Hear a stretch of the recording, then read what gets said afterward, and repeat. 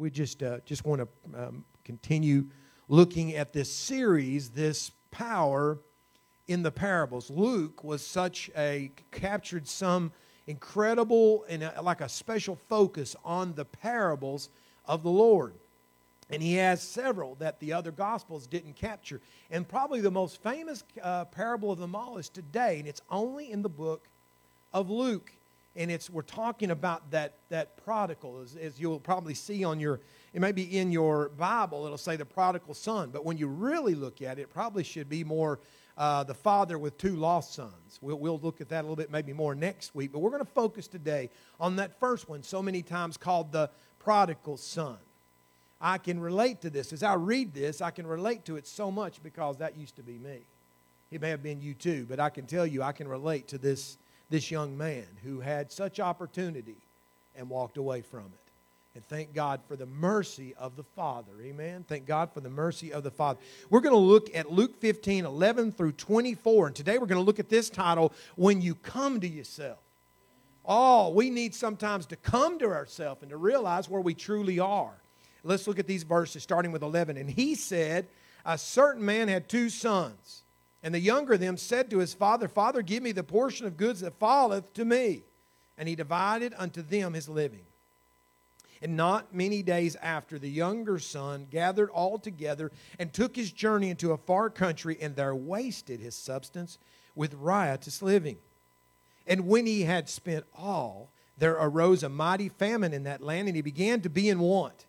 And he went and joined himself to a citizen of that country, and he sent him into his fields to feed swine. And he would fain have filled his belly with the husk that the swine did eat, and no man gave it unto him. And when he came to himself, he said, How many hired servants of my father have bread enough and to spare, and I perish with hunger?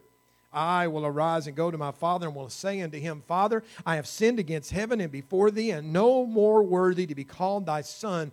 Make me as one of thy hired servants. And he arose and came to his father. And when he was yet a great way off, his father saw him and had compassion, and ran and fell on his neck and kissed him. And the son said unto him, Father, I have sinned against heaven and in thy sight, and am no more worthy to be called thy son. But the father said to the servants, Bring forth the best robe and put it on him, and put a ring on his hand and shoes on his feet, and bring hither the fatted calf and kill it. And let us eat and be merry.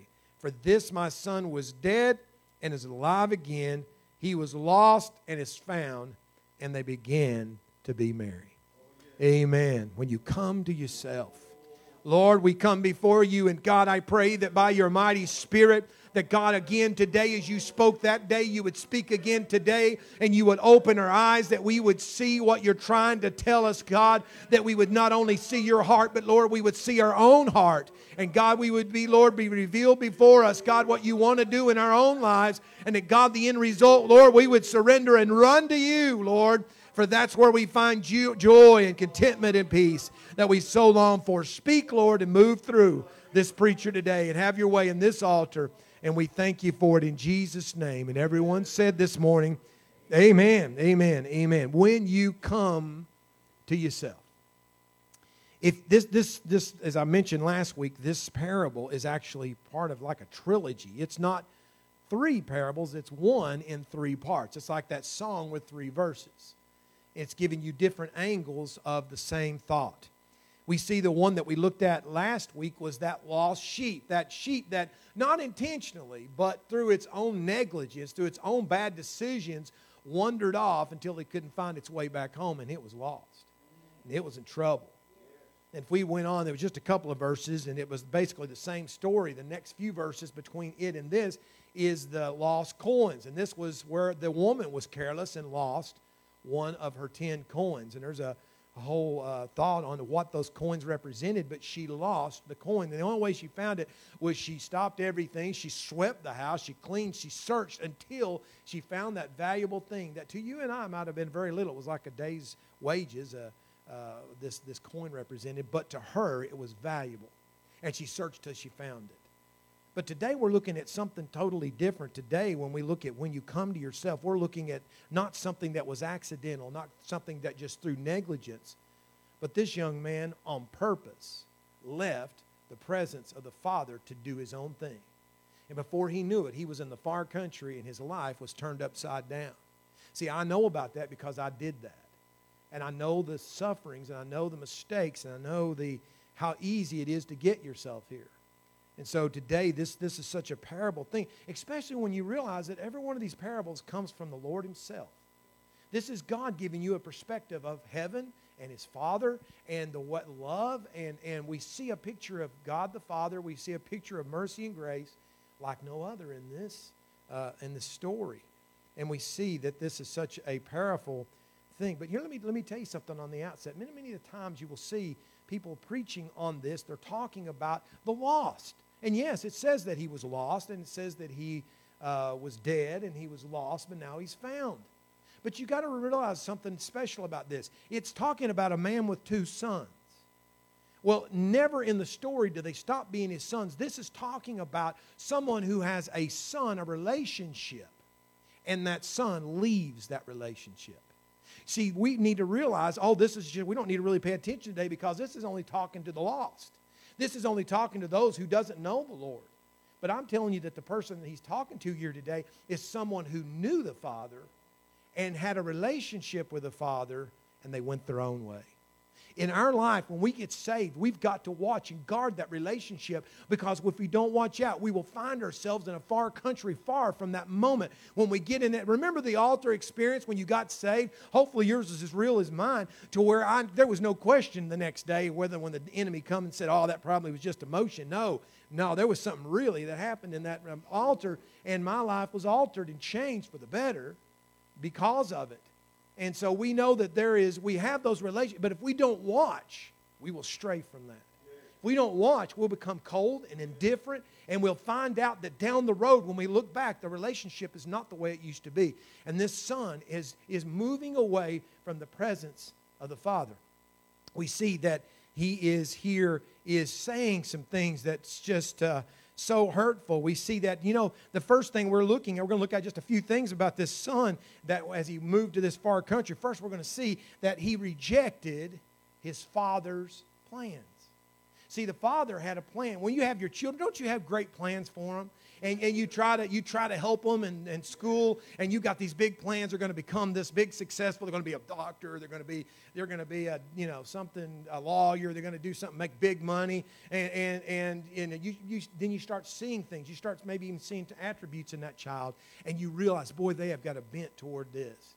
My daughter, I could tell my daughter was someone who should teach.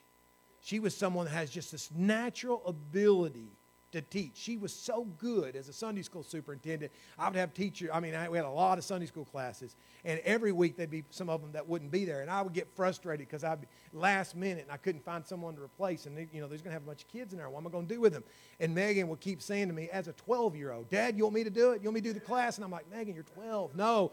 Finally, I got to the end of my ropes one day, and I had to have like two, and I was just short. I was like, "Megan, do you think you could do it?" And so Megan, yeah, I can do it. And so I said, "You don't have any lesson plan?" She goes, "I don't need one." And I said, "Okay, let's see." And I thought, yeah, let's see how this goes.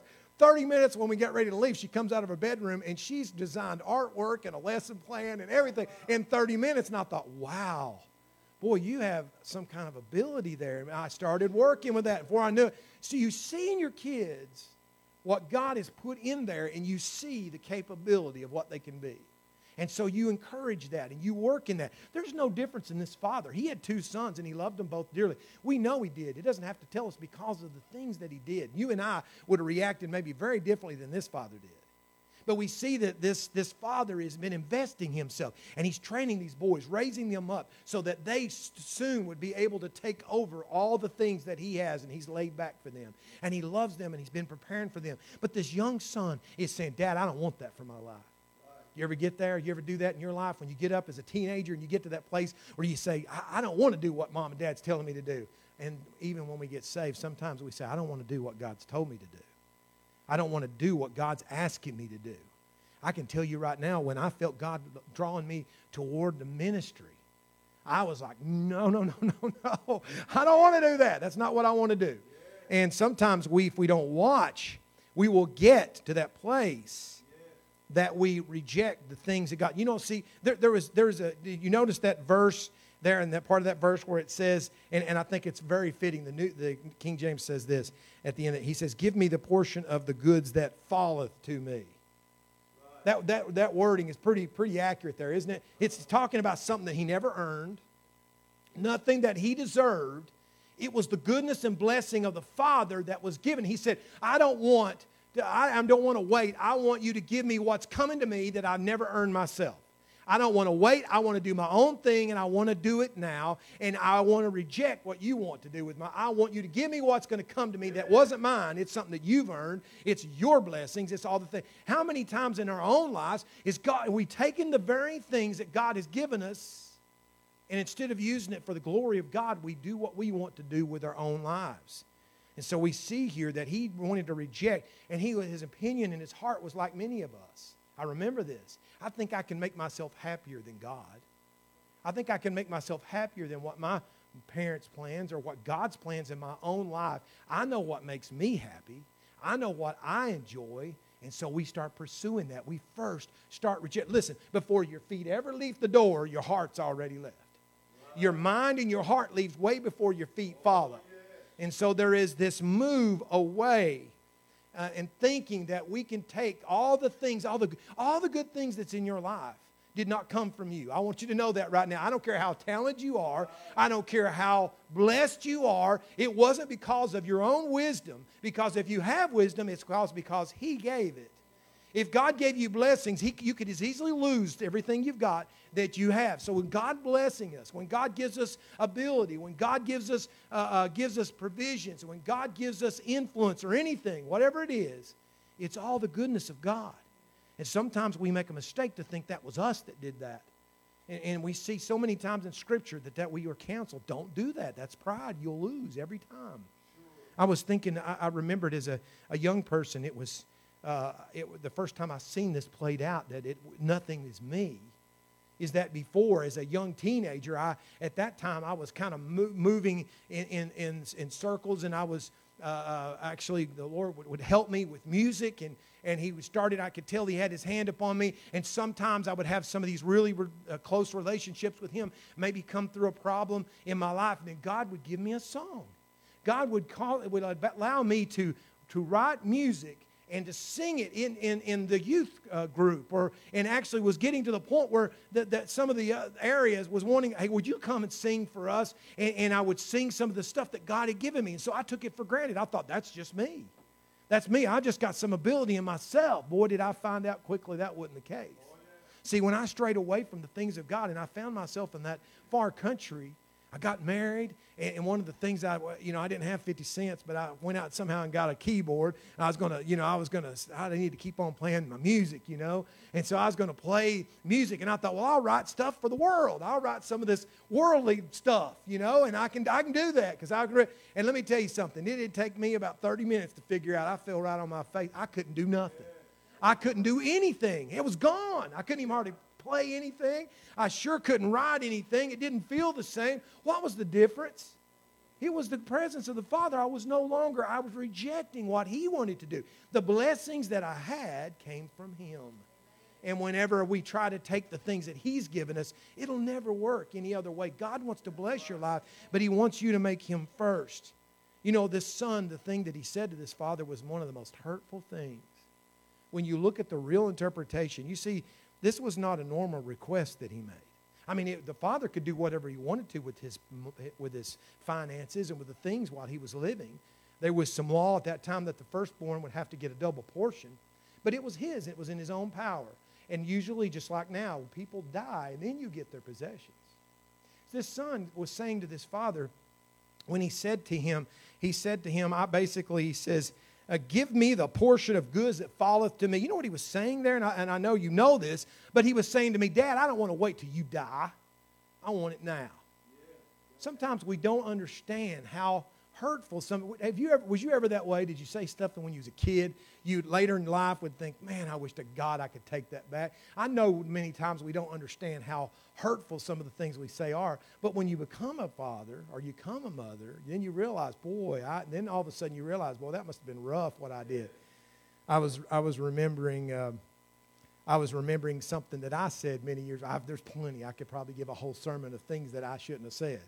Mom and Dad says amen.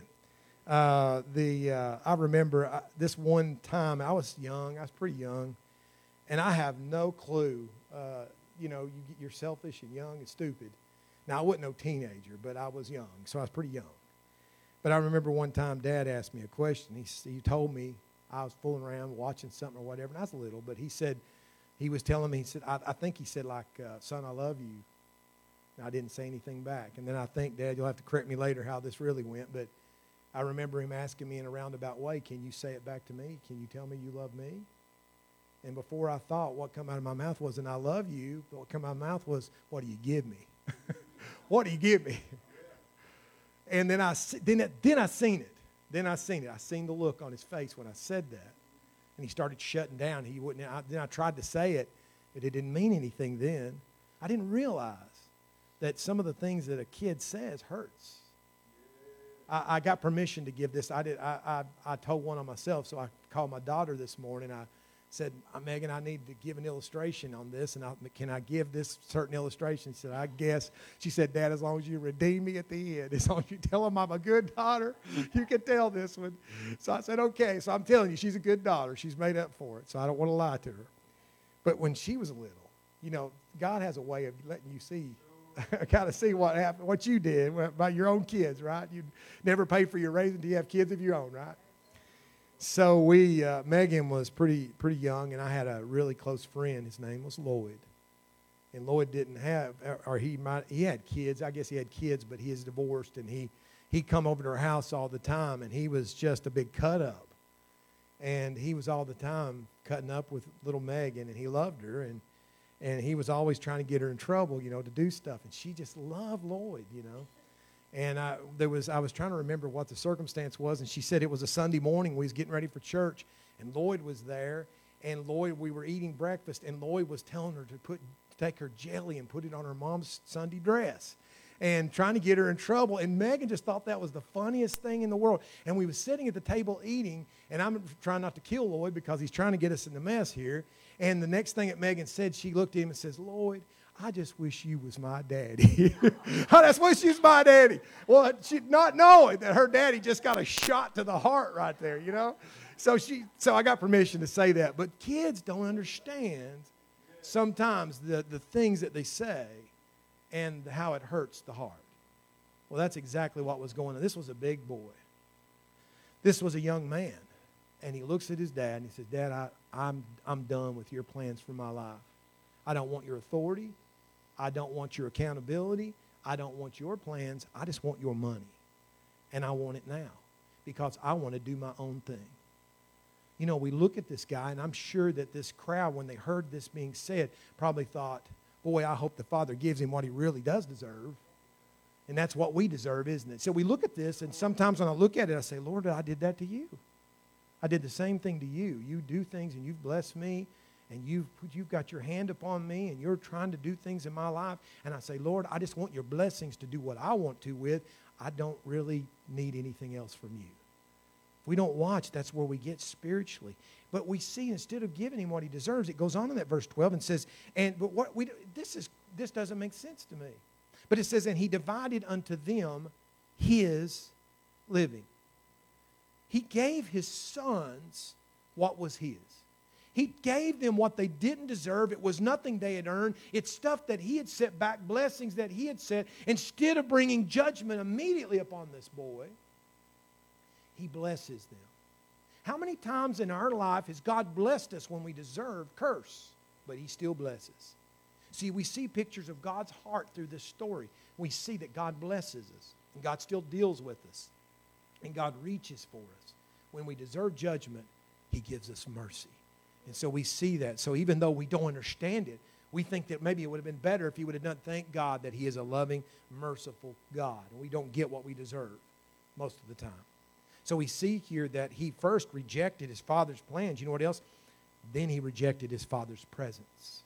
It goes on in verse 13, and not many days after, the younger son gathered all together and took his journey into a far country.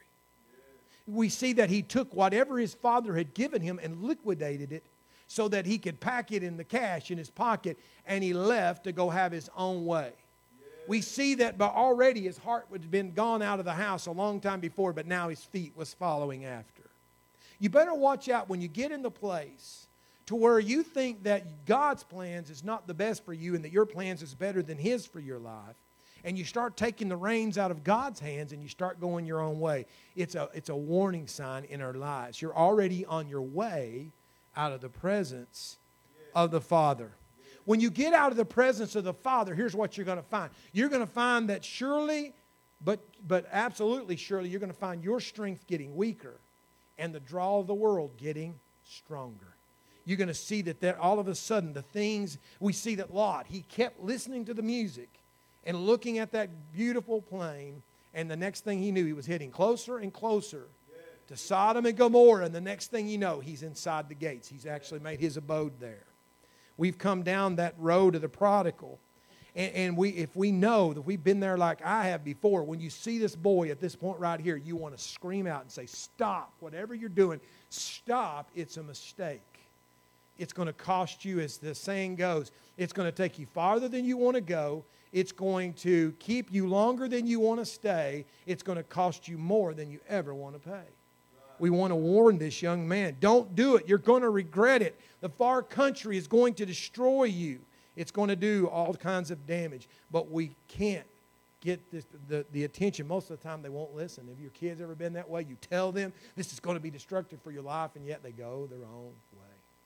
We see that B.H. Clinton had a saying that, man, it always stuck in my mind. Because whatever that we find that in our life is drawing us from the house of God, from the prayer room, from the Word of God, and we see that our attention and our hearts start moving away way before we leave. And whenever we see that, we need to realize this thing is what he would say. He says, whatever pulls you out of that altar will pull you out of God. Whatever pulls you out of that altar, that's where we see it first. We don't get away from God until we first start seeing it in the altar. We start seeing that we have no desire to hear from God and to talk to God and to be in God's presence. And then all of a sudden, if we don't watch, we find ourselves in the house of God is a distant thing. And then before you know it, we'll end up watching online, and then we'll end up gone. So we need to realize that there is such a pull to keep us away. So we see that he rejected the Father's plans, and he rejected the Father's presence. He then rejected the Father's precepts, the instruction that his Father had given him. He'd raised him, and he is now rejecting that. We find ourselves doing the very things.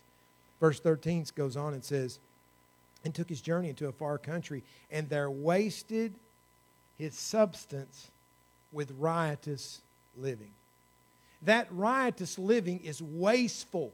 It is extravagant. And if you read farther and you see what the brothers said, how in the world could you ever forgive my brother, your son? He doesn't, you know how you do that. It's your daughter, that's your son that's doing it. He says, how could you, my brother, or not my brother, your son has went out and wasted your inheritance on harlots.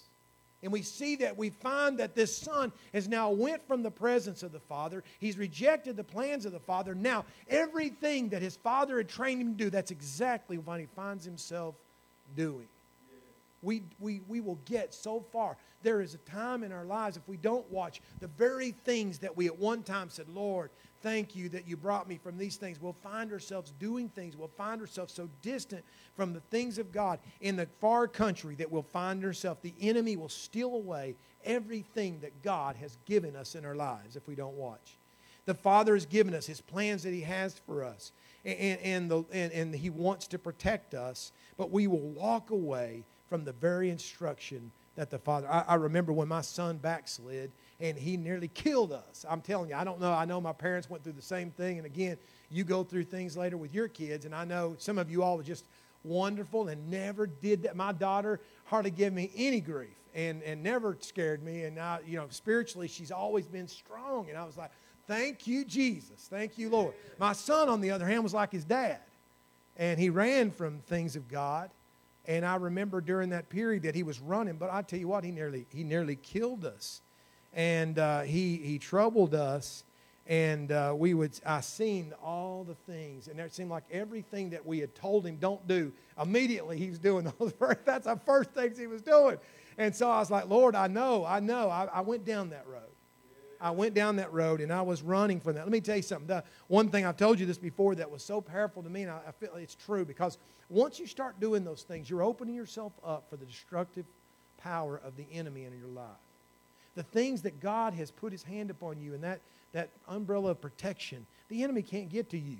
When you're under the Spirit of God and under the power of God, and his life is control of your life, the enemy can't touch you. But we can get to the place when we reject the things of God, and we will find ourselves exposed that the enemy now can get to you. And Bill Gothard, this teaching that I had, it was a young man, such a powerful teaching.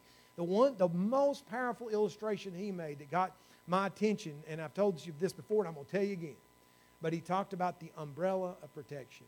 He was talking about being under the authority of those that God has put in your life, whether it be the government or your parents or your pastor, and every one of those is directly under God, of course. And when you obey and you stay under the authority that God has put in your life, he said there's an umbrella of protection over you, that the enemy would shoot his arrows, and that umbrella, they will bounce off. He can't get to you. But when we reject those authorities in our life, whether it be the Word of God, the counsel of God, and we reject those things and we say, I don't want those, I want to go my own way, we pull ourselves out from under that umbrella of protection, and now the enemy has direct inroads into our life. And that's where he starts that kill, steal, and destroy. This young man, that's exactly what he was doing. He was destroying his life. First, he stole everything, all the blessings that the Father had given him. He now had lost them and squandered them away. And before you know it, we find that he is in the dark, deep, into sin, and he's losing everything, and he's coming to an end of himself. That's where we see number 4. He rejected his father's provision. His father had always met his every need. His father had always made sure he had plenty to eat, and he had the best clothes, and he went to the best schools, and he made sure that he got rest, and whatever his needs was, he took care of them. But he found out that when he got out from under that father's home and rejected that father, no longer was that father's provision at his disposal. We see in verse 14, and when he had spent all, what a sad thing, there arose a mighty famine in that land, and he began to be in want. And he went, and so at that very moment right there, we see that he began to be at want. He's come to an end of himself. And again, we look at this young man and we say at this point, son, do you not see where you're at? Can you not clearly see the place that you're at? Go back home. We know the answer. We know the answer, and yet in my life, I got to these places myself, and somehow in our mind, because we're so blind, we still think that we can fix things ourselves, that we will find that thing that's longing inside of our heart, which only is going to be filled with God. And we think that we can just keep trying, and we fulfill the very definition of insanity, which is to keep doing the same thing over and over and over and over and over, thinking you're going to get a different result. You're not. You're never going to find what you're looking for unless you allow God to have control. It gets worse. He goes from bad to worse. He's done everything that his dad told him not to do. And then he finds himself one last hurrah. Maybe I can do this. And he sells himself. He's so hungry that he takes this final step that was incredible for a young Jewish boy. When he talked about this, when Jesus said this, no doubt the crowd just had a kind of a gasp that when they heard. And he went and joined himself to a citizen of that country, a Gentile, no doubt, and he sent him into his fields to feed swine. Now, me and you, that might not be that big a deal. Well, we're having to feed some livestock. But for a young Jewish boy, this was the end of the road. Boy, this boy is at the end right here. This boy has now done everything. In fact, Scripture, there is a curse. Some writings in Scripture says that it was a curse for them to participate with swine. He's feeding him. And not only is he feeding him, he's got to the place where he's craving what they're eating. You ever got to that place to where you find yourself, you're doing something, you think, Lord, I'm telling you, there was a couple of times when I was running from God that I've told you, those times when I was carrying my little boy in my arms and I'd come home and I would come home so miserable and I was thinking, how in the world did I get this far from God? How in the world did I get here from where I was? And I would cry and say, God, please don't let this boy grow up like his daddy. Why? Because I realized I'd gotten to this point right here. I'd got to a place where I said, no, I will never get there. And we see that this boy found himself in the most despicable place. You know, Shakespeare said, talking about wisdom and being a fool, he said this. He says, a wise man knows himself to be a fool. He says, but the fool thinks that he's a wise man.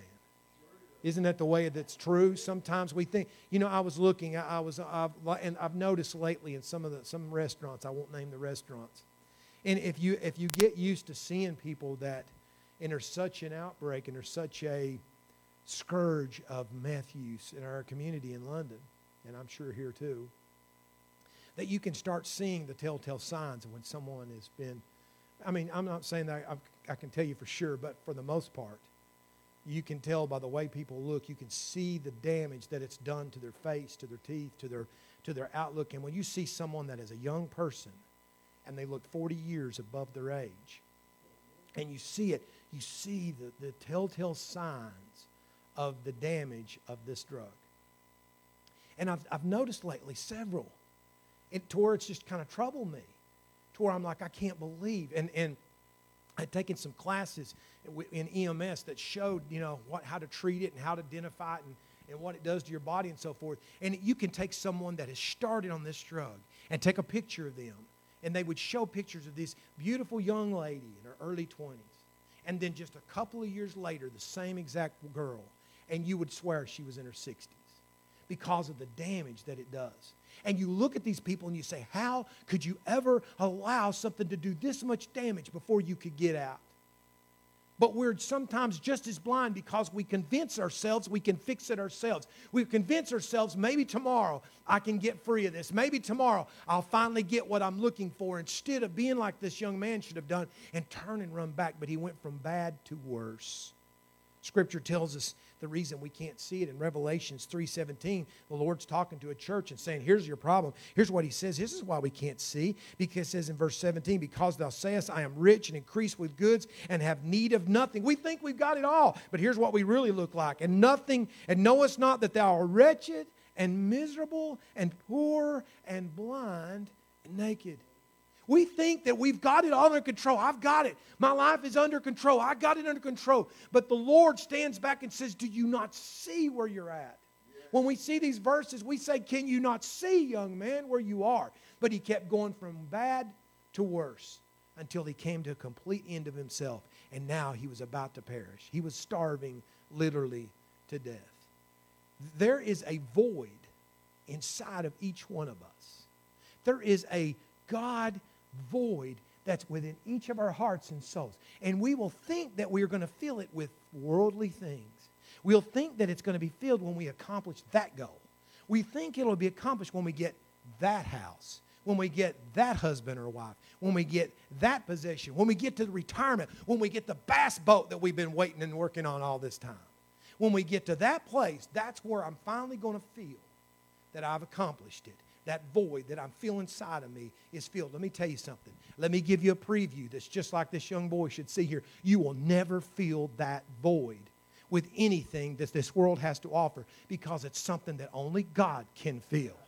There is a void inside of you, an emptiness that you can try to fill it with everything and you'll feel good for a few minutes, but you're going to find out by the next morning you're going to find yourself empty and you're going to find yourself needing more, and you'll never feel it until you realize where it really is. And it's only by God that we can ever feel this void that is within us. We see that, and we know that that is what we find ourselves looking for. We see, sometimes we find ourselves doing things that we wouldn't have planned on. Dad told this yesterday, and he probably won't care. I'm going to tell.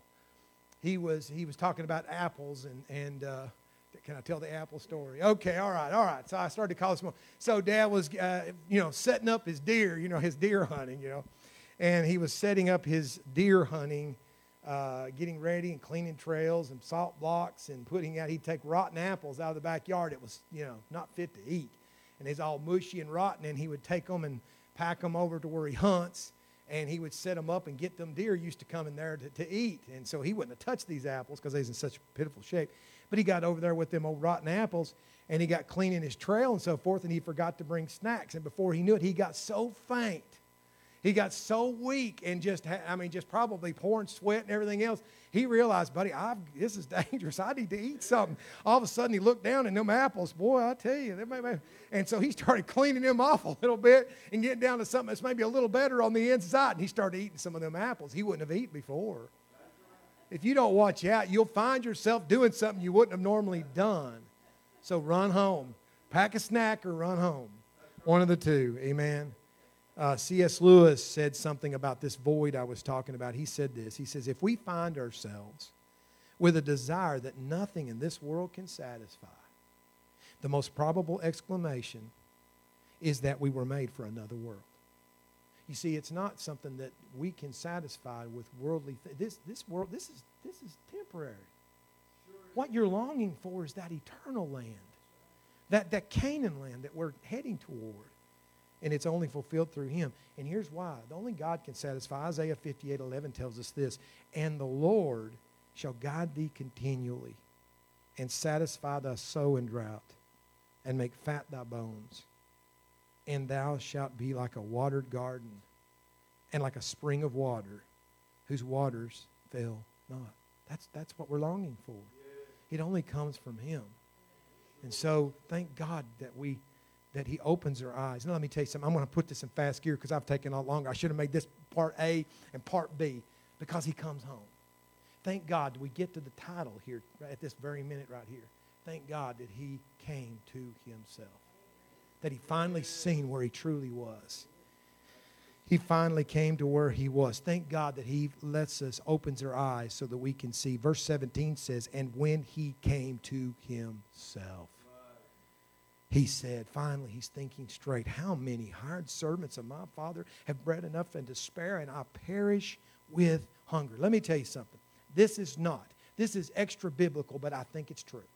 And maybe you'll agree. It's not in this parable. But I can tell you, because I was this prodigal son, he didn't come to this realization in his own. He gets to the end of himself, and but he's been there before. He keeps giving up everything. Now he's almost ready to give up his life. And there is people that do that. They end up totally losing out. They don't make it. The only reason that this young man finds his way back home isn't because of some just wisdom that just popped in his head. No, it's the Holy Spirit that has now pursued him, as we've read in these other parables, into this wilderness, and the Holy Spirit is dealing with his heart. We don't get saved. I didn't come back to God because of some wisdom I had. I can tell you through a path that the Holy Spirit started dealing with me and drawing me and opening my eyes, slowly opening my eyes to see where I truly was.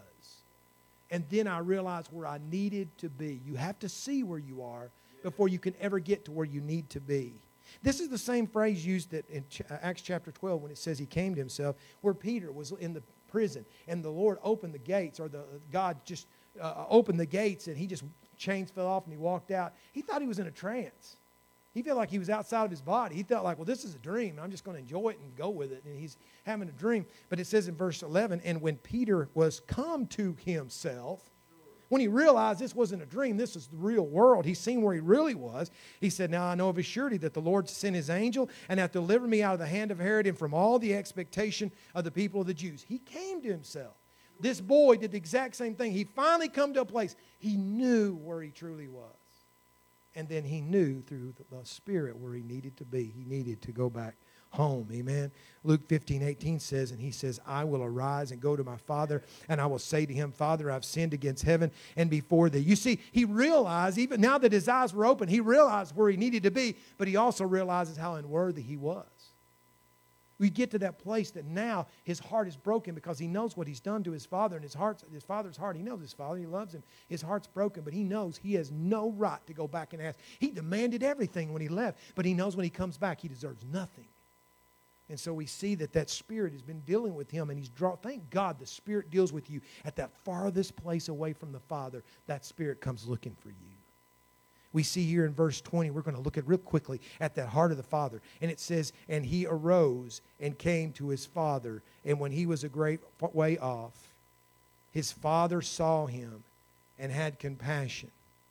We see that this father was looking, and this father had compassion on him. You know why? He never stopped looking. This boy was dead. This boy had rejected him, and he had left him. But we see that he had never quit loving him. He kept looking for him, and he kept searching for him. And the moment his figure came over the horizon from a distance, that father who had never quit looking out that window, he seen him, and all of a sudden his heart leaps with joy. Not, boy, see, I'm going to teach him a lesson. No, the crowd, when they hear that the son is coming back, they're thinking, well, now he's going to get what he deserves. But that's not what they're going to hear. We see that it goes on to the end of that verse and says, and had compassion. Thank God he has compassion on us. Thank God that he had compassion that when we were yet sinners, Christ died for us. He had compassion that in the middle of your sin, he sent his son as a Savior to cleanse you and me from our sins so that we didn't have to pay for it. It says that he had compassion. See, the Lord knew what this word meant. He's talking about his Father, but it's the same word that the Scripture uses several times for Jesus himself. He's using this word. That's talking about a heart-wrenching, emotional reaction that causes there to be tears and to be a broken heart. When his friend Lazarus died and he was sitting there watching him weep, his heart himself is broken because he sees the anguish that this family is going through. And it says Jesus wept. Several times when we looked at just a couple of services ago that Jesus, when he met that leper's need, and that leper was begging, please, you can meet my need. You can heal me if you will. You could heal me if you will. And it says he was moved with compassion. This father was moved with compassion. Instead of judgment, mercy was extended. So we see here the heart of the Father was a heart of love, that he never quit. And we see here, of course, the love of the Father as the way he ran. And it says in verse 20, and ran and fell on his neck and kissed him. He'd done this before the Son said a word. Why? You see, if there was ever a gasp in the crowd, this was it. What? You never even let him say anything. He didn't even repent. But you know what? The Father, he knew when his son was coming back home. He knew the way his son left with his head held high. And he sees his son coming back down that road, and his head is hung low. And he comes and he's humbled, and he can tell in his spirit, and all he knows that son's repentant. And he comes, and he's probably smelt, and he was filthy, and he hadn't had a haircut, and his clothes were ripped, and his feet were bare, and anybody else would have never even recognized him. But that was his boy, and he still loved him. And when he's seen that heart of compassion, he had a heart of compassion when he's seen that heart of humility coming toward him, he reached out, and he did the work first. Before the Son ever repented to the Father already had done a work. Isn't that what he did in yours and my life? Before we ever repented, he sent his Son. He made the first move. He's the one that made the provision. It's already there waiting for us. And when we run from him, all we have to do is come back and ask for mercy. And he's already made it available to us. All we have to do is ask. He's already done the work. And so we thank God that he gives love instead of judgment. Hallelujah. The crowd was gasping that this, what if he's not going to change? What if he's not learned his lesson? No. That father wasn't worried. He was worried. His son, which was lost, is now found. Who was dead is now alive and safe. And we see that he then showed finally his mercy. He showed full mercy. And his son is trying to tell him to ask forgiveness. And the father he's already forgiven him. It says in verse 21, and the son said unto the Father, Father, I've sinned against heaven and in thy sight, and no more worthy to be called thy son. But the father cuts him off right there. Hang on a minute. And he starts giving commands. And the father said to his servants, hey, bring the best robe and put it on him. Put a ring on his hand. He's restored to being a son. He's given authority. Put shoes on his feet, which means he's someone in authority. See, the master is the one that was in the house with the shoes on. It was the servants that was out with no shoes. He's not a servant. He's my son. And he says, bring hither the fatted calf and kill it, and let us eat and be merry. You see, the father's response was, I've already forgiven you. As soon as you came back and you made that move back to me, I know your heart. I know you. I already know I've already forgiven you. All you had to do is come home. All you had to do is make the effort to come. You take a move toward God, He comes running toward you. And thank God. And so whatever even His plan is in your life, whatever He's doing, if He's putting His finger and saying, you know what, I want you to move this other way. And move toward the things of God. You'll find His mercy and His grace being extended to you. And the last thing is we see the joy of the Father. Boy, He longs for that. Why in the world does God love us so much that even when we deserve judgment, that He wants to have joy over our repentance? That He wants to forgive us so much that He easily forgives us. And He makes an avenue for everything to be made right. And then He rejoices over us. Why does God rejoice over me? Why does He rejoice over you? I mean, I don't feel worthy, do you? I question Him sometimes. Lord, I don't. What do you see in me? Why do you see that you love me this much? I don't deserve it, but He has joy in us. To think, sometimes we think God has anger and rejection, and God is just all the time just pushing us off to the side. But no, God wants to have such a relationship, and it's such an intense relationship with you, that when you run to Him, that there is joy that floods His heart, and not only His heart, but all of heaven. We see in verse 24, it says, "For this my son was dead and is alive again. He was lost and is found, and they began to be merry." We see even in the same chapter, verse 7, He keeps driving this point home. When you get right and when you run to God, there is joy not only in your life, but there's joy in heaven when someone comes back to the Lord. Chapter 15, verse 7, "I say unto you that likewise joy shall be in heaven over one sinner that repenteth, more than over 99 just persons who need no repentance." The Lord loves to pour His mercy on those who knows the condition they're in, and they come running back to them. The Lord proves His joy because He has joy over what's most important. This son is more important than all of his possessions.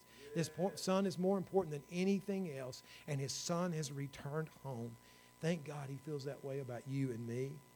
Aren't you glad that He did this? This parable answers this final question. The parable answers the question to those who were shocked in how Jesus spent so much time with these sinners, these that were so distant from God, and all these religious people that said, how can you even think of being with these people all this time and spending so much time with them, even eating with them? Do you not see the condition of their heart? And He says, that's exactly what I'm doing. I'm revealing the heart of my Father who loves those who are cast away, those that are distant to Him. I'm revealing the heart of my Father because I love even those who have rejected me.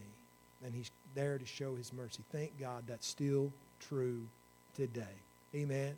Oh, when you come to yourself. Sometimes I need the Lord to help open my eyes so that I come to myself. That I see that some of the things that I've made a priority in my life is doing nothing but moving me away from God's best for my life, and that I need to move back toward His presence. He wants to do that in our lives today, doesn't He? Hallelujah. If you would stand. Amen. He does. Amen. Let's bow our heads this morning. Heavenly Father, we thank You, Lord, that You, God, Your heart is so amazing. That, Lord, You look upon Your children with such love. And, God, You pour blessings upon us, Lord. And, Lord, even when we don't deserve it, God, every day Your kindness and Your goodness and Your mercy is poured out. And God, if it wasn't for You, we wouldn't even be here, Lord. The fact that we're even in this house this morning, it's a testament of Your goodness to us. And God, You are the one that shows Your grace and mercy every day. Thank You, Lord, that You know our heart and life. Lord, even when You know what we're getting ready to do, Lord, You still love us and You still draw us and You still have a plan for us. If God, if we'll just get our eyes back on You. Lord, I pray that You would search hearts.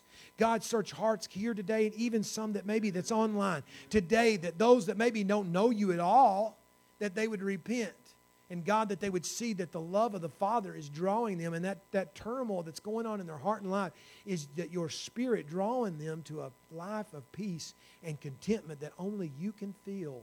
And God, for those that know You, and God, we might find ourselves that we've been starting to wonder, that God, we've been maybe not frequenting Your presence the way that we should, and that God, that You're not the priority that You used to be. Lord, we're still hanging on a little bit, but Lord, maybe we're not where we should be.